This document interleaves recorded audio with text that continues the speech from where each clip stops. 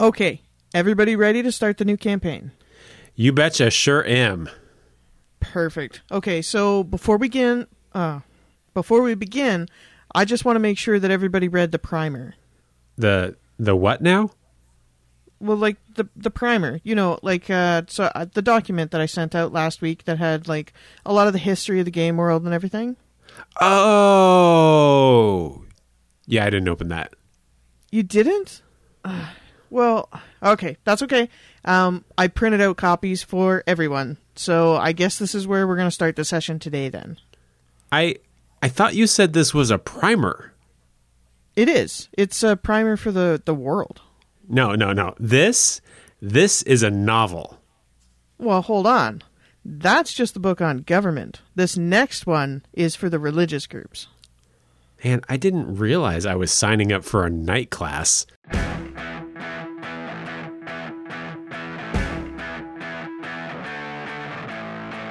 This time on Becoming DM, we're talking about making Exposition interesting and fun for your players. Hey everyone, this is John. And this is Danielle. And as we just said, we are talking about Exposition, how to make it more interesting, how to make it more fun, how to make it just a better part of your game. Because when you create a game world, there's going to be stuff that your characters probably already know about the world. It's not like they were just born into this world and know nothing, right? Oh yeah, definitely. And it's they've existed in this world for, I don't know, how old are their characters? Are they 14? Are they an elf or like a half elf and they're like 300 years old? That's 300 years of knowledge that you got to be ready for. Yep. And so and these things are things that the players are not going to know. So you do need to kind of think about how you're going to get that information to them. So sometimes it might, and also in addition to that, it might be something that they learn along the way. So maybe their character didn't know it at the beginning, but they find something or they hear something and they learn about the world, parts that they didn't know about that maybe have a rich backstory to it, maybe, right? Oh, yeah. Well, I feel like that's also just like a natural part of any sort of adventuring, because you'll come across like ruins or something. You're like, what is this? And then you find out, who used to live there, why they used to live there. It's not like everybody's always like, oh, no, that's the ruins of Tom and they lived there 200 years ago. It's fine. Just don't worry about it. Everybody remembers that. You don't know Tom? So part of the reason that we're doing this episode is because I firmly believe that how you tell players about what they know and what they learn is just as important as what you tell them. Because if you don't tell them in a way that is engaging, that's fun, it's not going to be great for the game, right? Oh, if you like doing exposition wrong, can be just so demoralizing. I'm going to use the word demoralizing because not only is it can be so intensely boring for your players. Anybody who's ever accidentally written too much exposition has seen their players at that breaking point where you're like, oh, I did too much, but you're not done yet, so you keep going. Everybody's seen that, but it's also demoralizing, like, as the DM, because you've put in all this time and effort, but then when you see that breaking point happen with your players, that sucks. It doesn't feel good, because I think push comes to shove, all DMs are kind of like, we want them to have fun. That's the point of it. And when you can actively see them not having fun from something that you put a lot of work into, that sucks. Yep. And I think that when you've got this text that you've written that you're really excited about and you see them zoning out, there are just going to be parts that they are going to ignore. There are going to be parts that they're just like, yeah, that's not important. And to be honest, if a player is new to your game world and you're just getting into it and you're throwing a bunch of stuff on it, they're going to try to figure out what is important and what is not. And they're going to try to remember the important stuff and forget the not important stuff. But because they're new, they don't know which is which, right? Well, especially with it also depends, like, how long has the campaign been going on? Yep. I like just a couple weeks ago, I had a new player join my campaign, an active campaign that's been going for 2.5 years, and I was like, ooh, I don't really want to tell you everything that's happened. It's all important to a certain degree, but I mean, you're just going to leave and never come back. And so you have to make very specific choices about what to tell people and when. And as far as my case, just as a sideline, for my new players, I do actually just have a full write-up that they can just review whenever they want. It's a lot, though. Yeah. And so we had this kind of skit at the beginning, and while we definitely try to add a little bit of humor into it, it does very much mirror more than one experience that I've had playing at someone else's table, where I got there, we maybe had a session 0 to talk through characters and stuff, and then between session 0 and session 1, they sent this email that had like 4 Word docs attached, and it was like, here's the history of the realm, here's the government, here's the religious, the gods that are involved here. And there was one other thing, which I'm not going to remember now. And I will tell you that every single person showed up to session 1 having not looked at those. And you could see the look in the DM's eyes, like this was like the new game for him. He'd been working on it for a while, and it was disheartening, because we looked at all these things and went, like, I don't have time to read this 20 pages of exposition before the next game. Well, it would feel like a night class, you know? Yeah. Like being assigned homework like that. That kind of sucks. I mean, I understand it, because sometimes it just kind of has to happen, but it's painful. It can feel a little bit painful. Yeah, and so I think that all of this is important, because if you can make it interesting and memorable, then that means that first off, the work that you're doing as a DM is being consumed, appreciated, and you don't have to have that disheartening feeling of like, I did all this work and nobody even bothered to look at it. But also, you don't have to keep repeating yourself, because if the players are engaged in it, they are a lot more likely to remember the stuff. And so you're not going to have to 2 weeks down the road, well, yeah, you remember the temple was long ago abandoned by the worshippers of Azathul or whoever. I told you this 2 weeks ago. I don't know why I have to tell you again. Yeah, it can definitely get to be a little bit of a problem if players aren't remembering all the different important tidbits of your exposition. Because then you end up having to repeat a bunch, like over and over and over again, and then you start getting into this cycle of like little mini exposition dumps every session to kind of like remind everybody what's important. Yep. Yeah, it's exhausting. So before we talk about some techniques to make the exposition more interesting, let's maybe talk about some preparation. So Danielle, if you don't mind, I'm going to have you kick us off in this part and tell us like some things that we should be asking ourselves in order to get prepared for the exposition. I feel like one of the most important questions that you can ask yourself when you're sitting down to like do up your exposition is it important? Right? That's like a super, I know it sounds kind of like that, but it is a really important question. Is it important to the game? So as much as it's super important to the NPCs who run around your little world that gophers are poisonous, that's fine. That's super important to them and their day-to-day life. But the chances of that impacting the PCs directly, immediately, probably pretty low, probably doesn't need to be added. Something you can have a random NPC say when they're having, dinner. It's like, where's Tom? Well, he died from a gopher bite. And then, boom, that exposition is in there, and it wasn't part of the dump.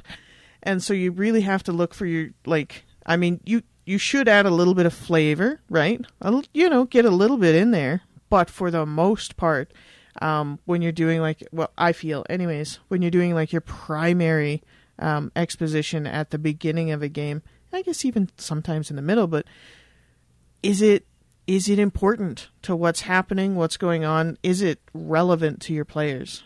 Does it have a bearing on the storyline? And I agree. Having flavor in your game is I think important too, but it doesn't have to be included as an exposition dump. It can be included as like little clues that you include in descriptions and stuff like that. And we're going to talk a lot about how to do these expositions without it being a dump, to keep on using that term here in just a minute. And part of that is going to be, if you've got exposition that is adding flavor, there are ways to add that in without taking a huge chunk out of the start of your session. Oh, absolutely. You can make it a lot more interesting and keep that buy-in high, because that's our goal. Yep. I think that the other thing to ask is, how does it apply to the characters? And I say that because if something is important to the whole game, that's one thing. But if something is important to the individual characters, that can, again, build that buy-in. It can make them more excited. They can actually pay more attention if it's a personal exposition. But you have to ask yourself, how is it related? Is it just like, oh, you like your cat died 5 years ago. You didn't really like him, so you didn't care. Well, it's probably not worth having exposition on that. But if there's something that's big, that's a big part of the world that has impacted the character, then I think it's easier to pull that in and make sure that you're including that in exposition. Right now, we're kind of talking about like what gets included and what gets dropped from this exposition that we're doing, right? Mm-hmm. Yeah, you need to kind of flesh it out. I do have a question. I'm just going to throw this in here. How long, like if you're setting up a campaign, how long do you make your exposition?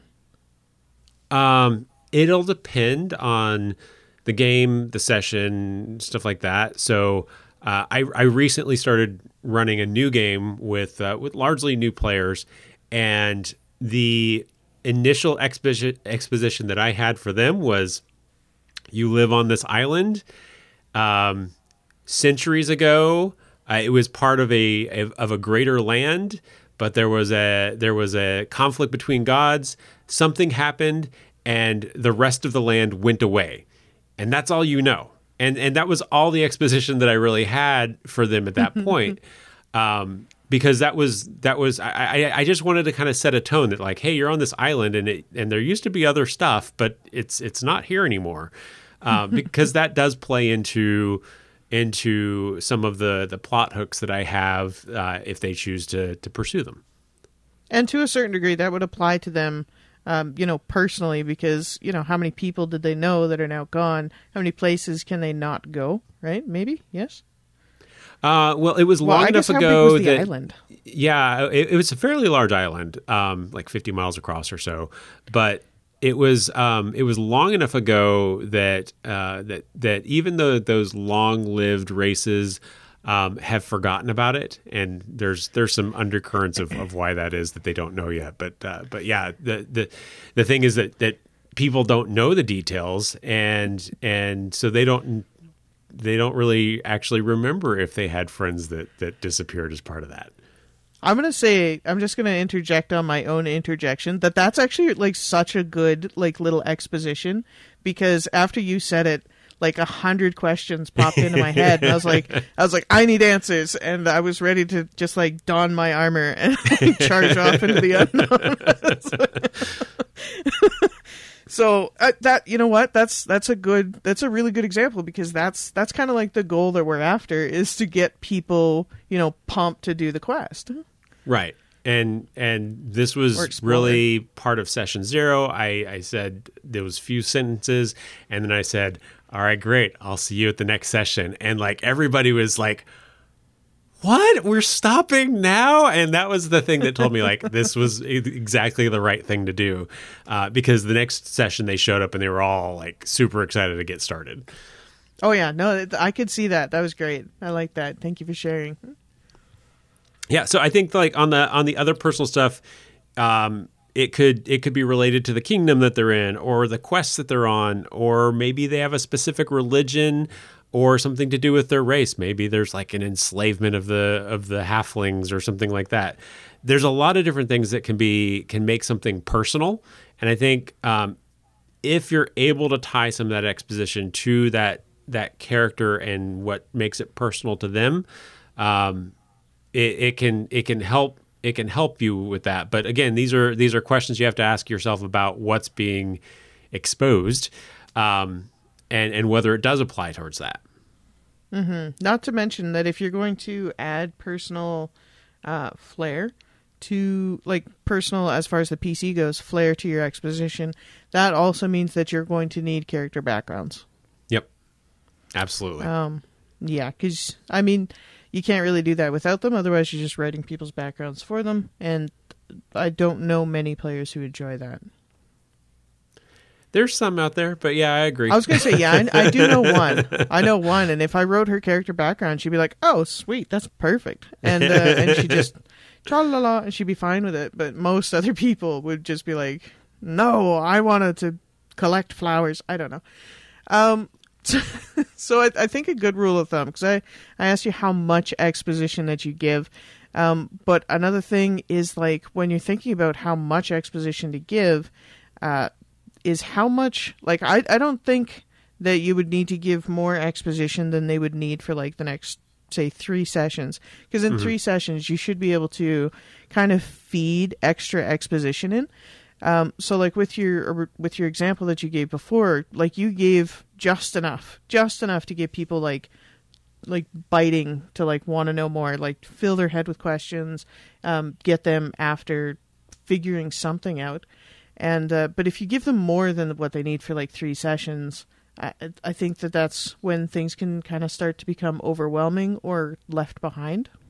Yeah, and I think that on average, if you tell a group, here's some information, and you don't do anything with it for 3 sessions, they're probably not going to remember it. So really, you've wasted yours and their time telling this to them if you're not going to use that within the next 3 sessions. So if it's not going to impact those, I would say wait. If you can split it off of whatever else you need to give them, wait and, like, give that rest of that to them later. Absolutely. Yeah. I kind of think of it as, I don't know, maybe this is just a weird thing to say, but like Chekhov's gun, right? If there's a gun on the mantle, then it has to be within the next X amount of scenes because it's relevant. Right. I think that's how that works. I might be wrong. Maybe I shouldn't have said it. Well, it's a new term for me, so I'm going to say you were right. Oh, yes. Then that was actually my own creation, and I'm just calling it Chekhov's gun because that's my nickname. I don't know. It could also be really bad. I don't know.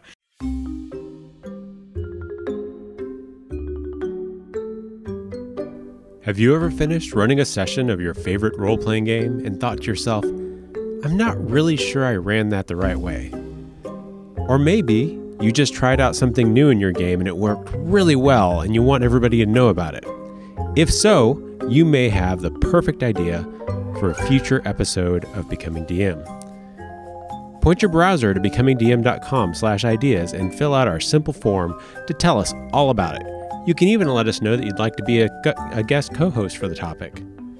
Submitting your ideas helps John and Danielle relieve pressure on their brains so they can record more episodes. Go to becomingdm.com/ideas today to submit your episode idea. Now let's get back to the show.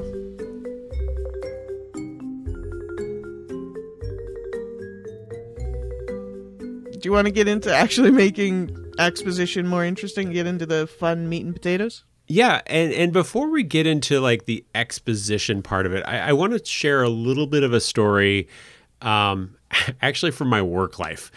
I went to this training thing that was talking about how to better talk to customers, and there was an interesting thing that was said, and I think it applies to exposition here as well. that when you're talking to somebody, and they said customer, where I'm going to just say somebody, you're talking to somebody, your players, they are going to remember the first thing you said and the last thing you said, and they're probably going to forget the stuff in the middle. So as we go through this, some of the techniques that we're going to talk about how to make exposition more interesting are going to help with that, because there's ways to make it where the middle is a lot smaller and the beginning and end are more impactful and stuff like that. And we'll talk about that. But so remember that as we go on.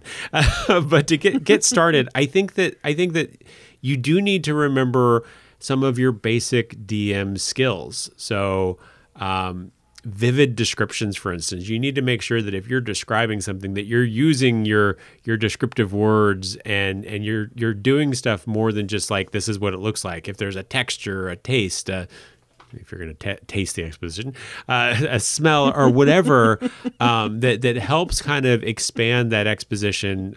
Make sure to keep that. And if you missed it, episode 45, we did an episode on improving your descriptions. So if you want to check that out, becomingdm.com/EP45. I like that. I think that somebody somewhere, maybe one of the listeners, should just write an exposition that is solely based around taste, and then just like tweet that, and that will be good. So vivid descriptions, obviously, you want your descriptions dripping with descriptions. That was bad. But the other thing is like emotional impact, right? Mm-hmm. Because we use this in a lot of other areas in D&D as well. Because, like I've said, I think pretty much all the time, but character buy-in or player buy-in, yep. You need them to kind of hop on board with that. And a really great way and kind of easy way to do that is with emotional buy-in. We're emotional creatures. We have emotions. We like emotions. That's how we kind of interact with our world, and that's how you can get them to interact with your roleplay world, right?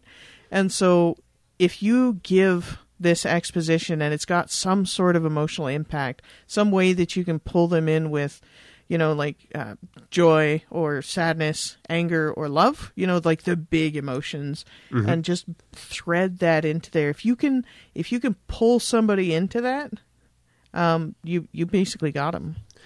Yeah, and I think that I think we've talked about this some. One of the things that I like to do with players is to like have them tell me what their character's motivations are. What's your motivations? What are the things you won't do to pursue those motivations? That line you won't cross.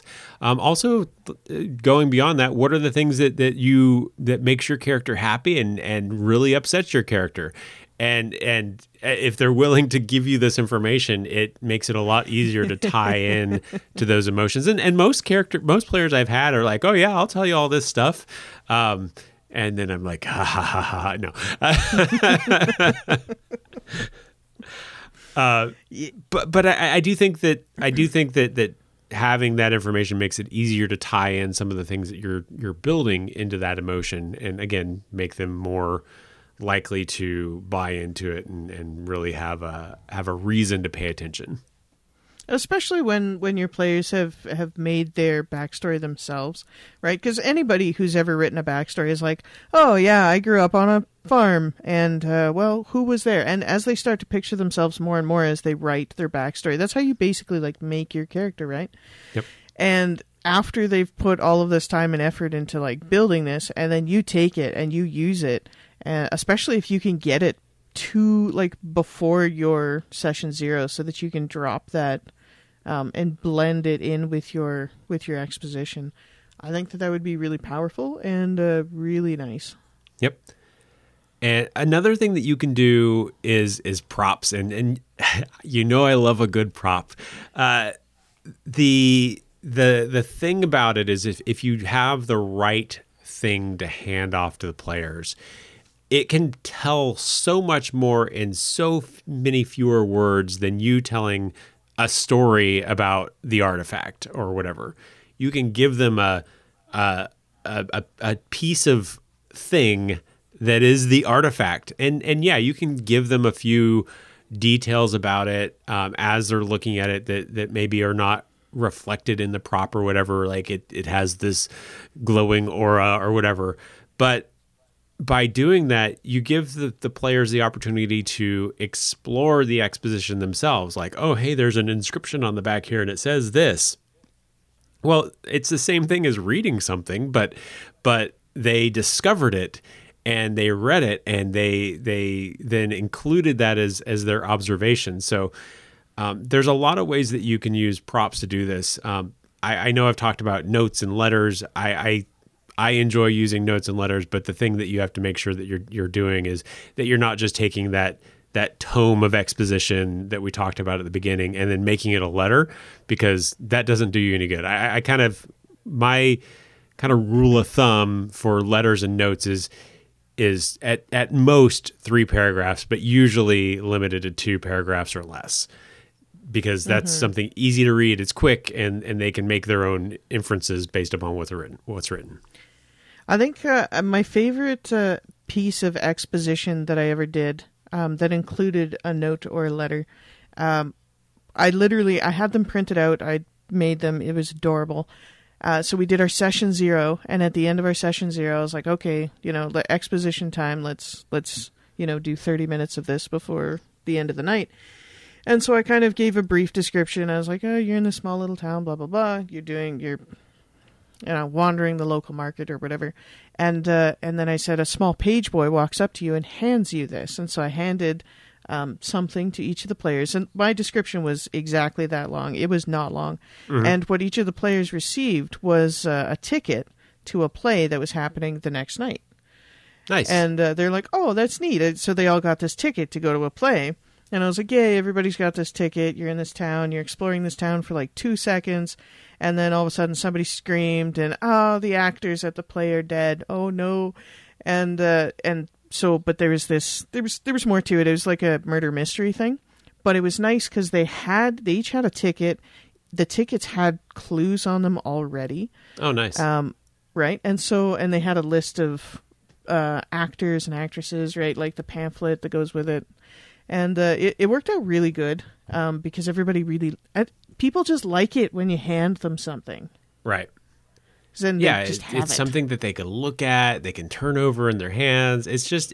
I find it a lot of fun to not only to be a player that gets a prop, but also to be the DM that watches the players with the props that you've developed, because I think that's really cool. It's the best.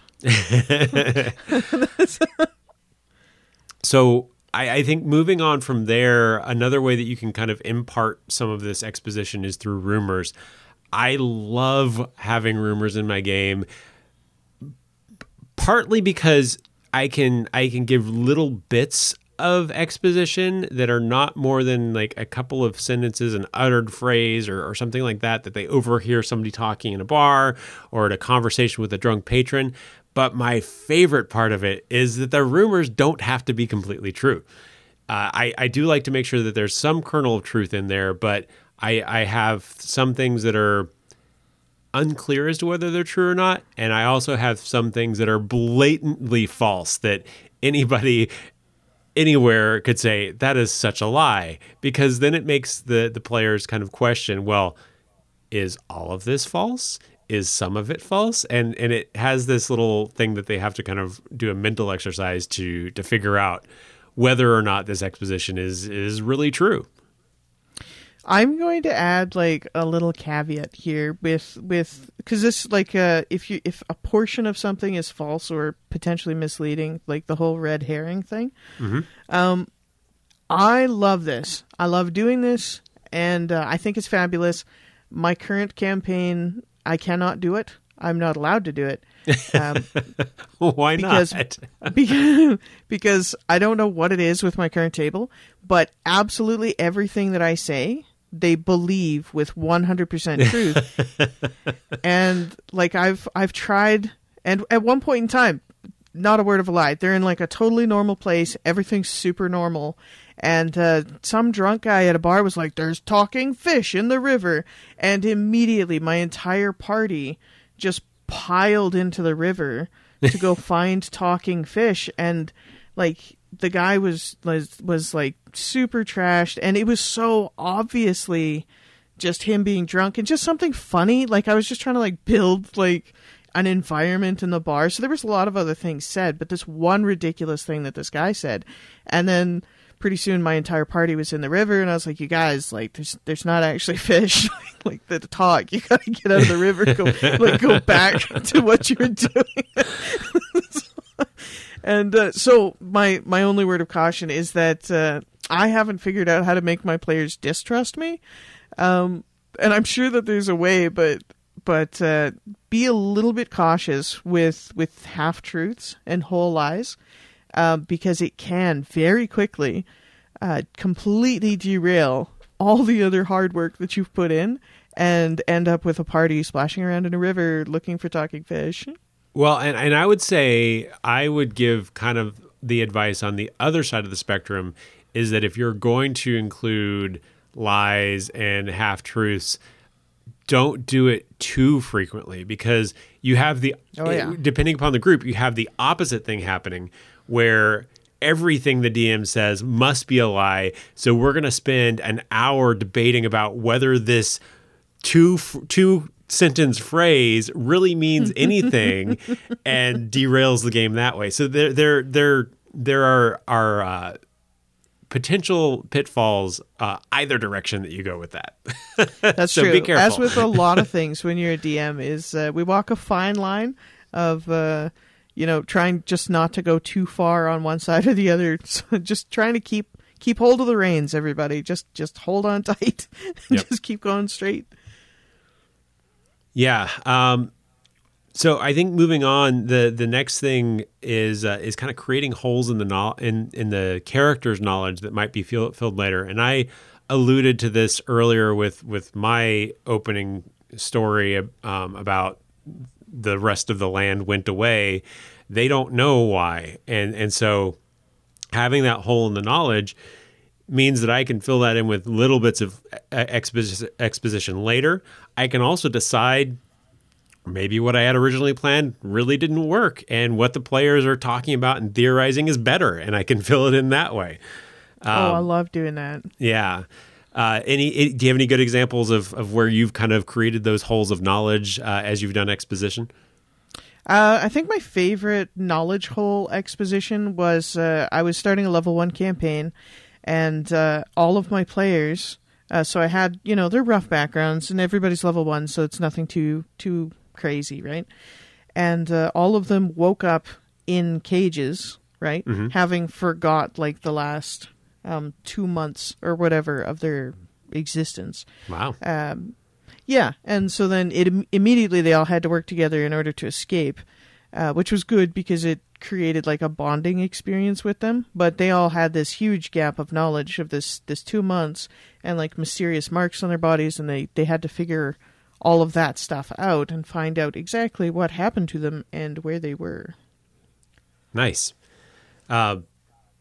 And I think that with a lot of the things that we're talking about today, they can be combined together to work really well together. Because in addition to the creating holes in our knowledge, breaking the exposition into pieces, which kind of feels like you're maybe creating the holes in the knowledge, but back to what we were saying earlier about only giving them what's needed for the next 3 episodes. So if you can chunk that out, you're not necessarily having a mystery with a hole, but you're saying like, here's the piece that you need right now. And as you move forward, I'm giving you more and a little bit more here and a little bit more here.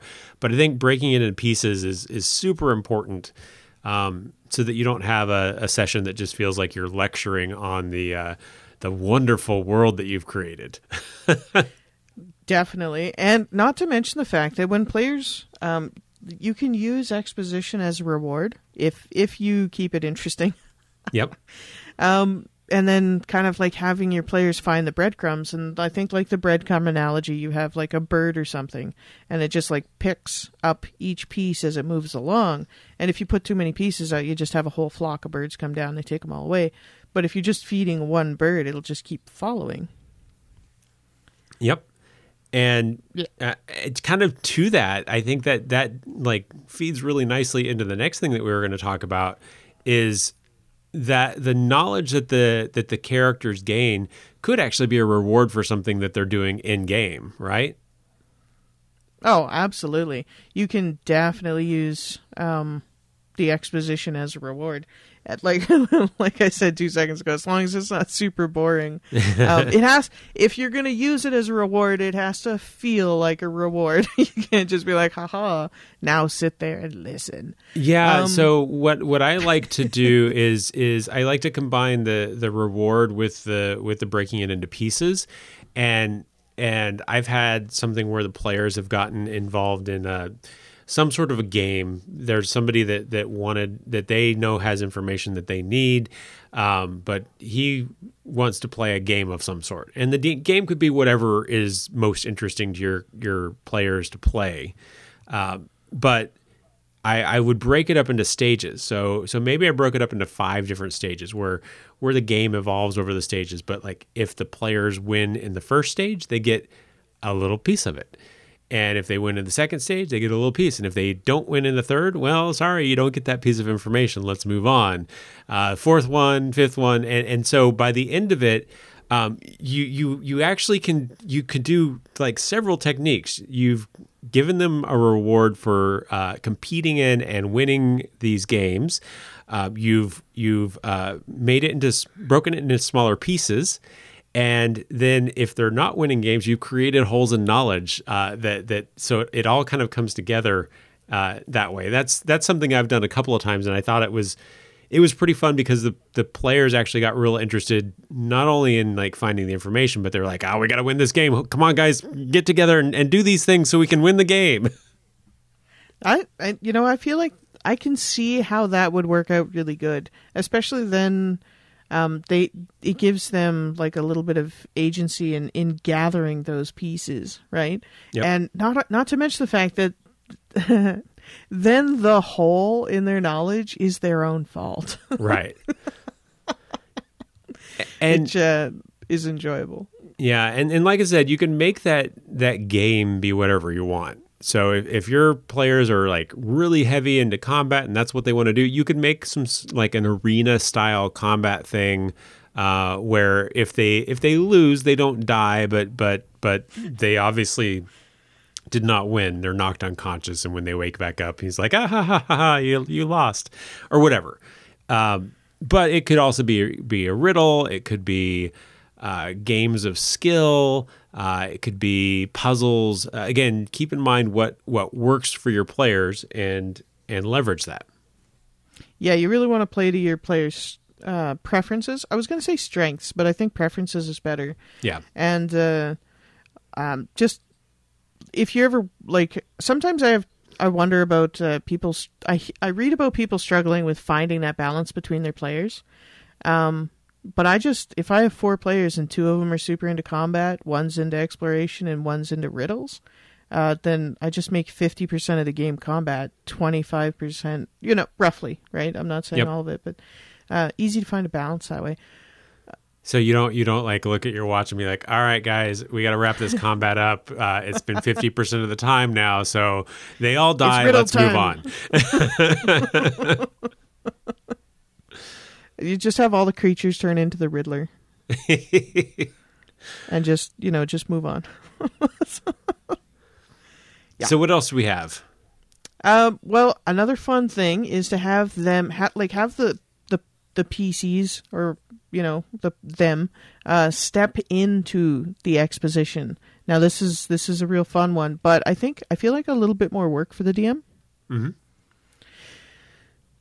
So if you're giving, Go ahead. Oh, okay. I was just going to say, if you're giving them information about something that happened, say, I don't know, a long time ago, you can kind of each have each one of your players temporarily play a role. Obviously, this would be kind of a very railroady thing. Yep. Right? Because this is still your backstory, your exposition. So you can't just be like, oh, you killed the big bad when he was a small child. Oh, well, I guess the campaign's over. But so you would have to have the whole thing on rails. but you wouldn't really be info dumping. Like, you kind of would be, but they would be there and they would be kind of experiencing the lore firsthand, if that makes sense. Yeah, and I think that this can frequently work. You can make it work for whatever group, but I think that it can frequently work better for groups that are super into role play, because you can have the role play feel a little less railroady because they're acting as part of this character, but they're also kind of figuring out who this character is because you're just kind of dropping them into the scene. But you can have the NPCs that they're interacting with be like, no, sir, you don't want to do that. We have to get away from this or whatever. And so kind of the NPCs are kind of steering, but ultimately the player still makes the choice. You just, as you said before, it does require additional work to do this, and you do have to really understand what the results that you're looking for are and make sure that you are constantly steering the ship in the direction of the results that you're looking for. But I think it's one of those things that can be really memorable for the players, because not only are they getting exposition, but they were in it. They were the king in that, or they were the evil sorcerer or whatever. So they quote unquote made some of the decisions as part of the exposition. Yeah, and you could do this as like they touch a crystal ball sort of thing, like as soon as they start, or however you want to do that. You were speaking about like the king, or like a servant talking to the king and being like, no, sir, you don't want to do that. Something that I always pay attention to when I'm watching TV shows, especially like the first episode of any TV show you've ever seen, that is a great place to get resource ideas for doing introductions like that, because they introduce a new character, and this new character comes in, and they don't like put a sign on them that says, I'm the Sir main Roderick of Effingham, brother, right? And they don't just put that sign on. You'll just have somebody walk through and be like, oh, I can't believe that you did that. I remember when you did that when we were young, and Dad was like, why'd you do that? And so you're like, oh, okay, so they were young together. They're calling the same person Dad. These are siblings. And if you watch like the first episode of a show, it's I think it really highlights how to do that quite well, in most of them anyways. Yeah, I think that's a great point. Or if you have a show that just keeps on introducing new characters, like like Game of Thrones or something like that, then yeah, any episode will work. Yeah, just pick one.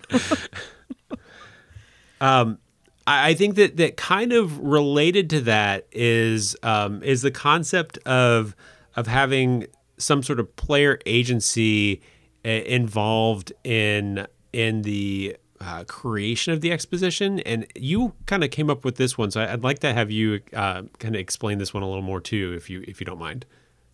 Yeah, you bet. When we were talking about writing this episode, I kind of just had this idea, and I think it's fun, but I've never tried this. I really want to try it since I thought about it. But I'm calling it invisible rails was my thing. So before we had talked about having the players play these, so it's like you're the king for a day kind of thing in this memory type sequence. But in this, I was thinking, like, if you're just doing like your basic exposition dump and but not like a full dump, and so I'd be telling my players, it's like, so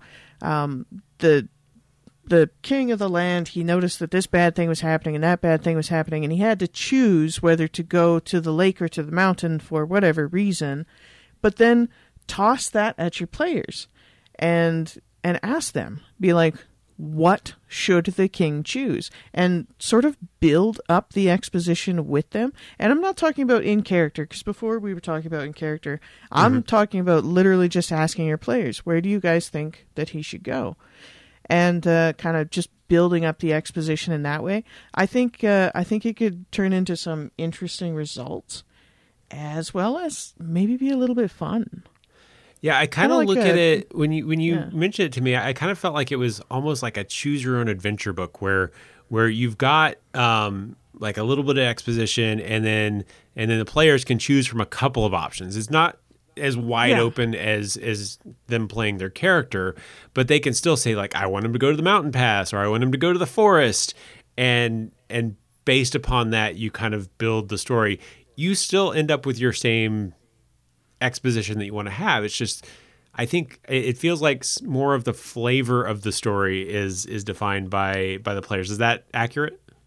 Yes, that's those choose your own adventure novels. I love those, and that's exactly what I was thinking about. Where you get to like the bottom of a page, and it's like, you know, you get two options: go to page 14 or 82. You know. Yep. And I don't know. I only ever had one of those books, and I died every time I read it. So, but I still had a lot of fun. I think I attempted to read that book like 8 times. You didn't like do what I did and map it out, like write down this one you die, so you have to go this one. I think I was like way too young to even be reading the book, if I'm being honest. Like it was way out of my skill level and my age range. It was about dinosaurs, and so I was trying. Cool. Not cool. But yeah, choose your own exposition. At the time, you probably thought it was really cool. Oh, it was so cool. I still think it's cool. I just don't think it's cool me talking about it. But yeah, so choose your own exposition. I think that could be a lot of fun too. Yeah. I think that's primarily what we wanted to talk about today. I'll loop this back around and just start where I started at the beginning of this section. Try to keep that middle shorter when you're doing exposition. So break it up into chunks, have those missing holes, have things that the players are actually interacting with, and so they're like kind of continually reinventing the beginning of the story. So focus on those, having those strong intro and strong outro to your exposition stories. I think it can help a lot, along with all these other techniques that we've had. That's pretty much what I had. Anything else you wanted to add in? Nope. I was just going to revisit the voluptuous descriptions, right? Like big descriptions, nice, tasty. I don't know. I was yeah. And you can play like thematic music with it, and that would be fun if you are just reading something. But yeah, that's about all that I have. Great. Well, thanks for joining us again for another episode. We'll see you in a couple of weeks, and until then, stay nerdy, stay friends. Nerdy, friends.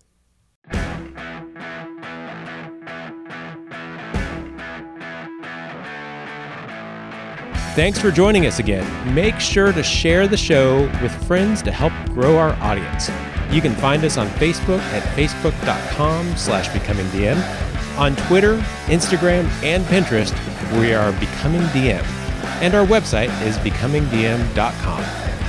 Becoming DM is produced by John Welsh and Danielle Tremblay. The show is edited by John Welsh. We'll be back in 2 weeks. See you then.